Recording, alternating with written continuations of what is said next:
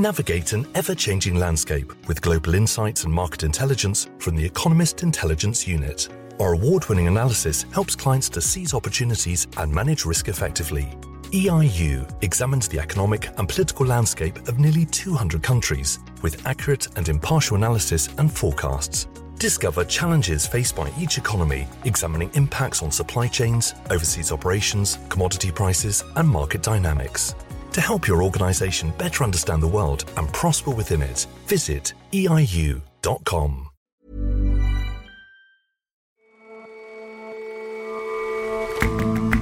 Hello and welcome to The Intelligence from The Economist. In London, I'm Jason Palmer. And in New York, I'm John Fassman. Every weekday, we provide a fresh perspective on the events shaping your world. Maybe you think chocolate. Maybe you think snazzy watches. But at the mention of Switzerland, lots of people think of high-flying multinationals and finance operations. We ask why such a small country has such a big footprint in the world of business. And 6 years ago, Russian troll farms pushed online propaganda in an effort to influence America's elections. Now, similar entities are doing similar things on Twitter to influence the world's view of Russia's invasion of Ukraine. And they just might be succeeding.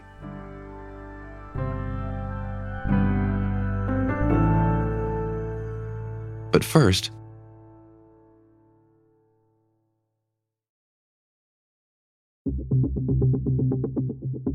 for months, the British public has been waiting for a report from Sue Gray. She's a career civil servant who's charged with looking into the culture of partying at the heart of government when the country was under strict lockdowns. That Partygate report is now out. It's damning stuff. Once again, Prime Minister Boris Johnson faced pressure to resign yesterday, and Keir Starmer, the leader of the opposition Labour Party, called on Mr. Johnson's fellow Conservatives to remove him. You cannot be a lawmaker and a lawbreaker. And it's time to pack his bags. Only then can we restore the dignity of that great office and the democracy that it represents. At Prime Minister's questions yesterday, Mr. Johnson again appeared contrite. Prime Minister! I'm grateful to Sue Gray for her report today. And I want to begin today by renewing my apology to the House, to the whole country, and I also want to say, Mr. Speaker, above all, that I take full responsibility for everything that took place on my watch. Yet, despite all the lurid detail, the strong words, the leaked photos of the revelry, the weeks and weeks of public outcry, Mr. Johnson doesn't look like he's going anywhere. This report really is a very interesting mixture of high precision, but also pixelation and blurriness. Matthew Holhouse is The Economist's British political correspondent. It logs in quite excruciating detail how these parties unfolded through the night after night in Downing Street. At the same time, when it comes to the question of who was to blame, who knew what, how much did the Prime Minister know, where does blame ultimately lie with the most senior individuals, it gets a little bit blurrier. So at a high level then, what kinds of details were revealed in this report? So the report confirms many things that were exposed largely through the dogged work of newspaper journalists here. It outlines how there was parties, it seemed, week after week in Downing Street that came to resemble wild student house parties. So they would begin at 5:30 or 6:30 in the evening and carry on sometimes until 3 or 4 a.m. This is in the very heart of the British government. They featured pizza and Prosecco, karaoke machines, people drinking so much until they vomited, officials getting into fights, people climbing and breaking the Prime Minister's children's play equipment, people being rude to the security staff and the cleaners, people crowding into offices so tightly that they ended up setting off the panic alarm, so the police attended. And remember, this was at the time when Britain was in a really strict lockdown, so this sort of activity was entirely against the law, and people in Britain who were gathering for going around to friends for a cup of tea or having a house party of their own were being hit with quite stiff fines. So really, the findings and throughout this scandal, as they've dripped out, really have shocked and appalled many British people.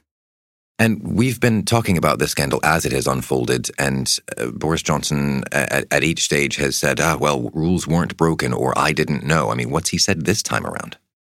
So you're right, it's not the first time during this saga that he's had to make difficult admissions in the House of Commons. He's already apologised on camera after the police fined him once for breaking lockdown rules.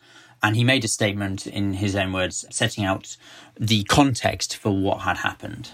Mr. Speaker, I am humbled and I have learned a lesson, Mr. Speaker. But it has to be said, this humility and this lesson learning really did have its limits. Mr. Johnson insisted that, while he had been pictured toasting a glass of wine at a colleague's leaving do, he insisted that that was completely appropriate in a work capacity because it's part of his duty to thank people. He said that's leadership, that's about boosting morale. That's a version of events which really tallies quite difficultly with many people who couldn't, see their friends or even say goodbye to their relatives at funerals. And he continued to insist that many of the more serious allegations, like the fact that these parties carried on late into the night, he insisted he was completely unaware of. And I have been as surprised and disappointed as anyone else in this House as the revelations have unfolded. And frankly, Mr. Speaker, I have been appalled by some of the behaviour, particularly... Now, why is he going to the extent of stressing that he knew so little about this? Well, the really crucial next edge of the saga is that he's being investigated by his colleagues in the House of Commons for whether he misled them. Under the ministerial code, it is a convention that anybody who knowingly misleads the House of Parliament, i.e. anybody who knowingly lies, has to resign. So he's making an effort to show that whatever misinformation or untruths he delivered to the House of Commons, they weren't intentional lies. It was simply that he was in the dark about events that were going on under his own roof. I'm happy to set on the record now that when I came to this House and said in all sincerity that the rules and guidance have been followed at all times, it was what I believed to be true. That's not a good defence for Prime Minister to be mounting, because he's effectively trying to claim that he was not even aware, let alone what was going across his government, but what was happening inside the building in which he lives. And when these allegations first started to seep out, there had been a lot of calls, certainly on the part of the opposition, for Mr. Johnson to resign. Now you're even hearing Conservative MPs suggesting he be removed. Do you think this changes the scene? Now you've brought up this notion of resignation. Is there any chance of it? It's not looking likely at the moment. We know that the Conservative Party is deeply unhappy. Every Conservative MP can see the state of their mailbag. They can see the polls. They know that this is hurting them quite badly. And yet the mechanism for removing a failing Conservative leader is quite simple. You just need 54 letters. That's 15% of the Parliamentary Conservative Party to write a letter of no confidence. That triggers a ballot. If half of those balloted say they don't have confidence in the Prime Minister, then he has to go. But that low threshold of 54 letters still hasn't been met. Repeatedly, Conservative MPs have said throughout this scandal, well, we'll wait for the police to report. We'll wait for Sue Gray to report. Repeatedly, they pass through these hurdles, and yet they do nothing. That's partly because some genuinely think he's the best campaigner they've got. Others just are terrified of a leadership contest. That really opens up a civil war within the party. Some of them are privately quite thrilled because, above all, they want to prevent another lockdown in Britain. And so the public anger at the rule breaking at the top of a government, they think basically poisons the well, and no government will ever dare mount a lockdown like this again. So they're quite happy to see a weak and biddable Prime Minister remain in office. And you mentioned that ministers are receiving lots of mail about this. Voters don't like the look of this at all and haven't from the start. What effect do you think that's going to have when it comes to the next election? So the upshot of Partygate is it really has damaged Boris Johnson's personal reputation and, by extension, the Conservative Party's electability very badly. YouGov think nearly 60% of Britons think he should resign. He is lagging on lots of metrics behind Keir Starmer, the Labour leader, and he's being hit both by lifelong Conservatives voting in southern rock-solid Conservative seats, but also it's really hurting him amongst the new voters that he won over in this grand coalition of 2019 in former Labour heartlands. And so there are lots of Conservatives who basically think that they have lost the next election because of this affair. And more broadly, though, what effect do you think all this has had on British politics? It's no surprise that Sir Keir Starmer, the Labour leader, has made a huge amount of this affair. He feels it really underscores his strengths as a former public prosecutor who wants to run on a ticket of restoring trust and integrity to British politics. That report lays bare the rot that under this Prime Minister has spread in Number 10. And it provides definitive proof of how those within the building treated the sacrifices of the British people with utter contempt. The broader lesson, actually, is that it highlights the extent to which the British Constitution and British politics hangs together through convention. It relies on prime ministers having an understanding of, unwritten rules of British politics and observing them. Now, that's both how do you run your personal office, but also the big rules, such as, should you mislead Parliament? And if you do, should you resign? What it's shown is that as long as you can retain the faith of a majority of your own MPs and they can sustain you in office, then actually many of these rules lose their meaning, as long as you can keep that grip on power alone. Which is to say that this whole business, and perhaps Mr. Johnson's entire premiership, has been a debasement of the politics. I think what is really striking about this report is that it's not that people did anything particularly wicked or scandalous. It's not like, illegal arms deals or anything like that. It's rather the remarkable triviality with which they regarded their office. It's almost this sense that they were bored by the job they had to do and that they could think of little else other than organising the next party. It's really hard to read this report and see the roles of people like Simon Case, the Cabinet Secretary, or Martin Reynolds, the Prime Minister's own private secretary, without this sense of decay. There's a powerful sort of declinist vibe in Britain at the moment, this sense that everything is sort of going backwards and being run into the sand. And it's very, very hard to read Sue Gray's report without feeling that. Thanks very much for joining us, Matthew. Thank you, Jason.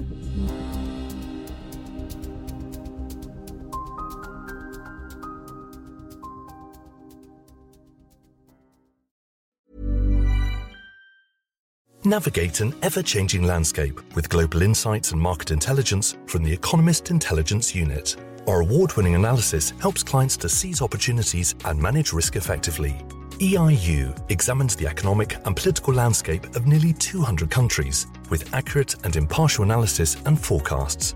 Discover challenges faced by each economy, examining impacts on supply chains, overseas operations, commodity prices, and market dynamics.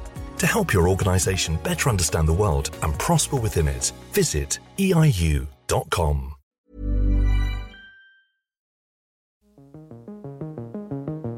Business bigwigs, political leaders, global movers and shakers of all types are gathered in the Swiss mountain village of Davos this week.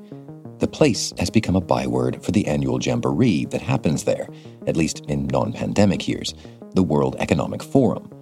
This year, the pandemic and the war in Ukraine are top of the Davos agenda. This war is really a turning point of history, and it will reshape our political and our economic landscape in the coming years. But why does a meeting of the world's most influential figures happen in Switzerland? Because it's small but mighty. Although it's a small landlocked country with scant natural resources, Switzerland, like Davos, punches above its weight in prosperity and influence in business. Wendelin von Bredow is senior Germany correspondent for The Economist. Switzerland has just 9 million inhabitants, but it's home to 13 of the top 100 European companies by market capitalization and 12 of the top 500 companies worldwide by that same measure. So relative to Swiss GDP, the country has the highest density of Fortune 500 companies in the world. So what are some of the big Swiss companies here? Switzerland has produced renowned companies in banking. This is Credit Suisse Today, one of the world's leading banks.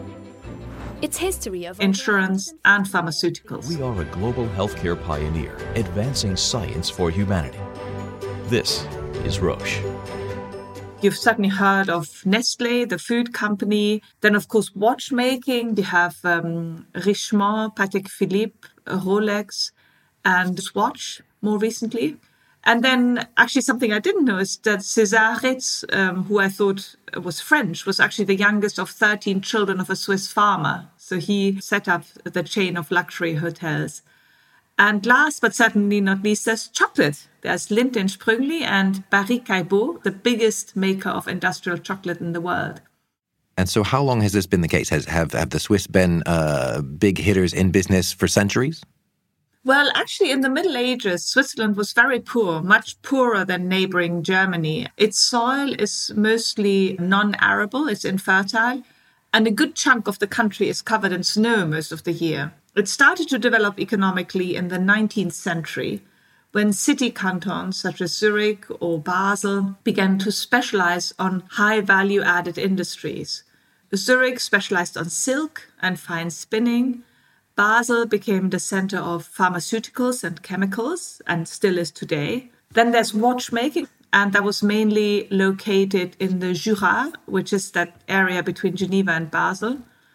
And banking and insurance prospered in Geneva for the banks and in Zurich for the insurance companies. But then, of course, Switzerland still remains a small market. So very soon, once they became so successful, Swiss companies began to export. So Switzerland, by its nature, had to be a very open country and has remained so to this day. So the success that it knows today is connected to that specialization that it did so long ago? So one central reason for Switzerland's success is its unique political model. It mixes federalism and direct democracy with the famous Swiss plebiscites that happen quite regularly. There was just one on May 15th. Central government is weak and there is little and light regulation. And then there's inter-canton competition in education. Many Swiss universities are first class. Then finally, and I think that's also really a pivotal element of Switzerland's success, is its openness to the world. It has always attracted international talent. And you can go back to the 17th century when France's Huguenots fled to Switzerland. And then, of course, more recently in the 20th century, Germany's Jews who escaped the Nazis and came to Switzerland. And surely one thing that contributes to business interest in Switzerland is the renowned low tax rates. Yes. So Switzerland and Swiss cantons have famously low taxes and particularly low corporate taxes. Zug has the lowest corporate tax rate in the country, 11.9%. And only offshore financial centers such as Guernsey and Qatar have lower tax rates than those levied in these low tax cantons. And just for you to compare, France's corporate tax rate is 26.5%, so basically almost triple of Zug. And you mentioned that a certain openness to the world is also part of the secret sauce here. Absolutely. The Swiss have a love-hate relationship with foreigners. They want them to prove themselves until they really accept them and love them. But there are lots of them. I think by some measures, about a third of the Swiss population is foreign or of foreign origin. And foreigners have been central to Switzerland's business success. So, for instance, Henri Nestlé was from Frankfurt. Antony Norbert Patek, who was the creator of Patek Philippe, was a Polish cavalry officer. Nicolas Hayek, who was the co-founder of Swatch, was of Lebanese descent. And there are many more examples. So today, about half of the CEOs of Switzerland's biggest firms are foreign. Severin Schwan of Roche is Austrian. Gary Nagel of Glencore is South African, and Vasant Narasimhan of Novartis is Indian American. But you mentioned some things that are historical, structural about how Switzerland has made it so far in the world of business. Is it well placed into the future as the business world itself changes? Well, Switzerland has, of course, had its share of failures, like most countries. There was the grounding of Swissair in 2001. It has also failed to produce a tech giant. And it does face big challenges in the future to sustain its prosperity. First of all, they haven't managed to strike a comprehensive treaty with the European Union. And that's a real problem because Switzerland would be much more attractive for foreign multinationals if it were either part of the European Union or had a comprehensive treaty such as Norway or Liechtenstein. Then there are two big Swiss industries that are challenged at the moment. One is the pharmaceutical industry. The cost of innovation has increased so much that it's basically hard to make innovation profitable. And the other is wealth management. Wealth management used to be very lucrative when returns were very high and customers were quite undemanding. But now customers are much more well informed and more demanding, and returns are lower. And there's an international push for transparency. I'm still very optimistic on Switzerland. I think they will still continue to punch above their weight for quite a while. But they have to be aware, you can never be complacent. But that's, I think, the case with people or countries that are successful in general. Wendelin, thank you very much for joining us. Always a pleasure, Jason.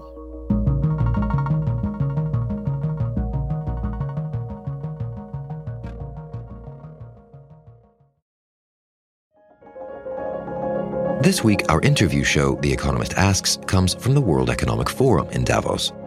My colleague Anne McElvoy speaks to Adina Friedman, the chief executive of NASDAQ, and the economist Adam Tooze about how the war in Ukraine will change the world economy.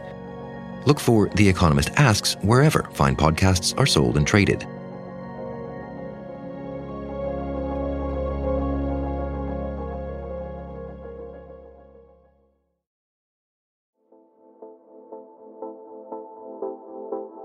The Kremlin's propaganda machine is working hard to shape Russians' view of the war in Ukraine.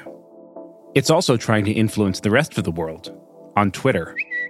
An army of suspicious accounts is pumping out pro-Russian propaganda, and it may be working, just not in the West.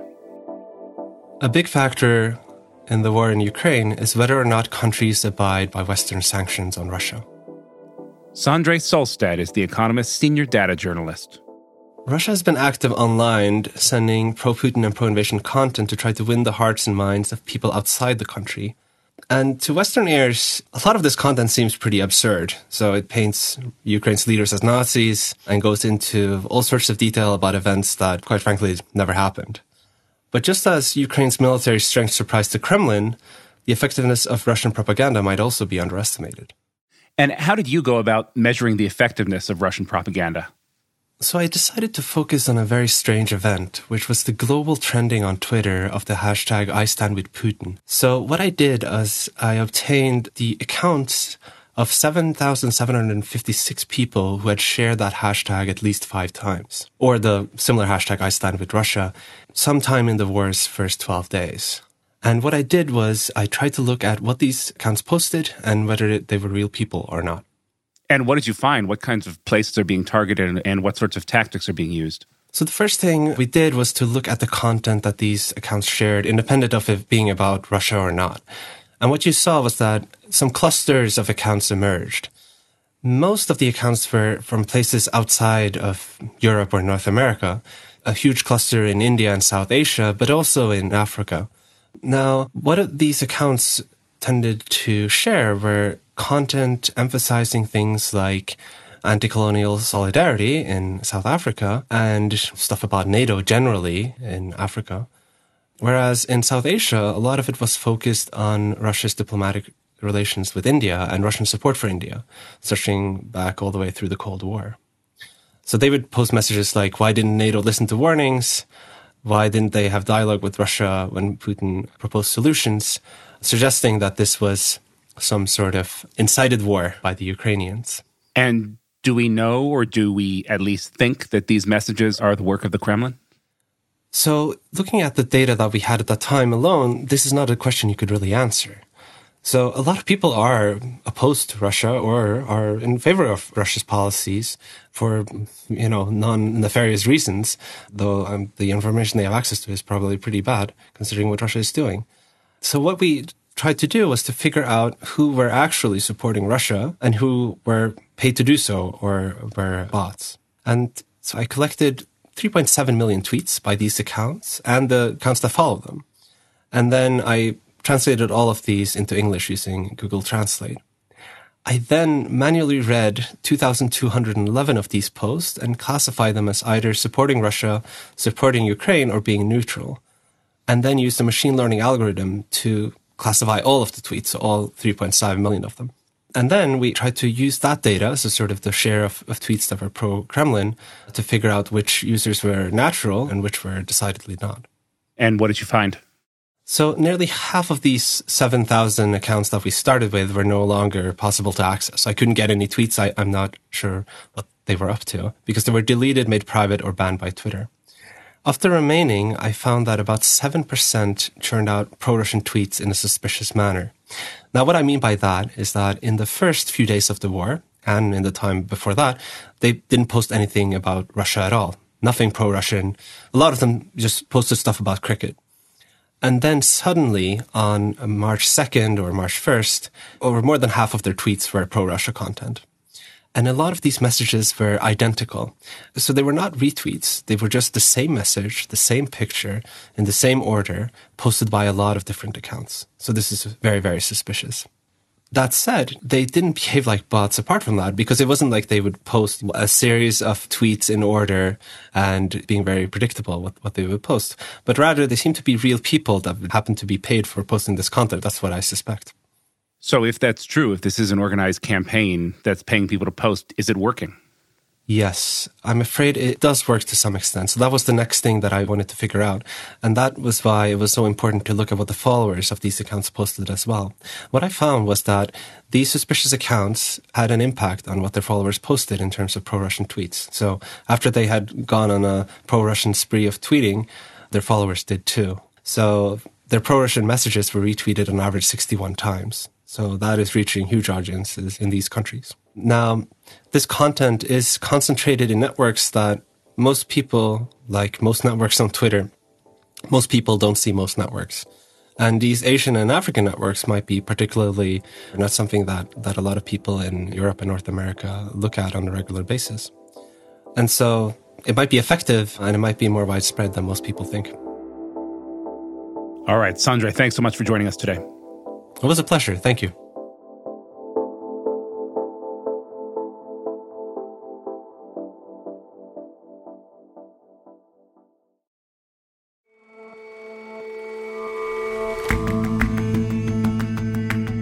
That's all for this episode of The Intelligence. Let us know what you think of the show. You can get in touch at podcasts@economist.com.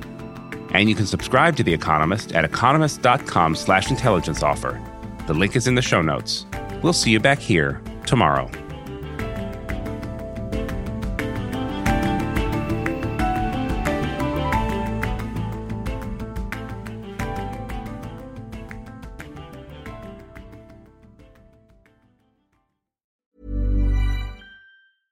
Navigate an ever-changing landscape with global insights and market intelligence from the Economist Intelligence Unit. Our award-winning analysis helps clients to seize opportunities and manage risk effectively. EIU examines the economic and political landscape of nearly 200 countries with accurate and impartial analysis and forecasts. Discover challenges faced by each economy, examining impacts on supply chains, overseas operations, commodity prices, and market dynamics.